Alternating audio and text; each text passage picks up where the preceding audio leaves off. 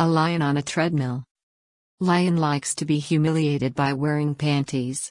It doesn't necessarily have to be panties.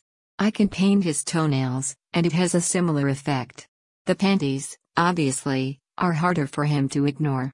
He's been asking me every day if I want him to wear them. There's no way I'll remember to tell him without some prompting, so I told him to remind me every day, and eventually, it will seep into my thick skull, and I'll remember on my own. Along those same lines, Lion has been talking about using the treadmill. I even made a rule that he has to use it at least once a week. I never followed through. However, I told him yesterday that he should use the treadmill during my lunch, while I'm doing some chores, or when I am done with work and doing more chores. He does well with a schedule. I'm not saying he has to do it every day. I'm just trying to get his rear in gear and remind him until it seeps into his thick skull. He's looking forward to his next spanking. I shouldn't say that. He's looking forward to the idea of his next spanking. I've agreed to do more even if he hasn't done anything wrong. I know he wants sex tonight, but maybe I'll give his bum something to think about during sex. He did annoy me Friday night into Saturday.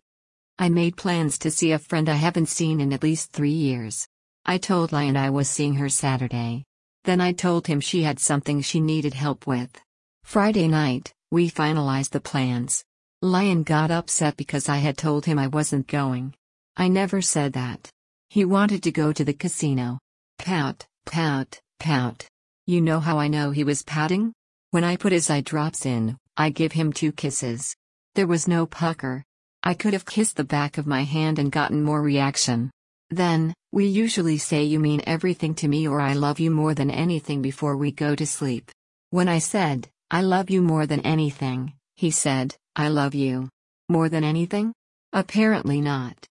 Saturday morning, the no pucker kisses continued. He tried telling me that my friend wasn't a good friend because she said she'd help us move and then didn't. She has cysts in her liver that act up every so often and she could barely stand up. She was also a bad friend, according to Lion, because she hasn't tried to get together for 3 years. We keep talking about it. This is the first time the stars have aligned.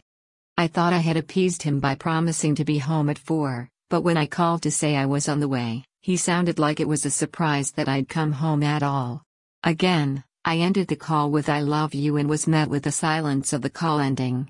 Lion, she called at 4 to say she was on the way. She got home at about 4:20.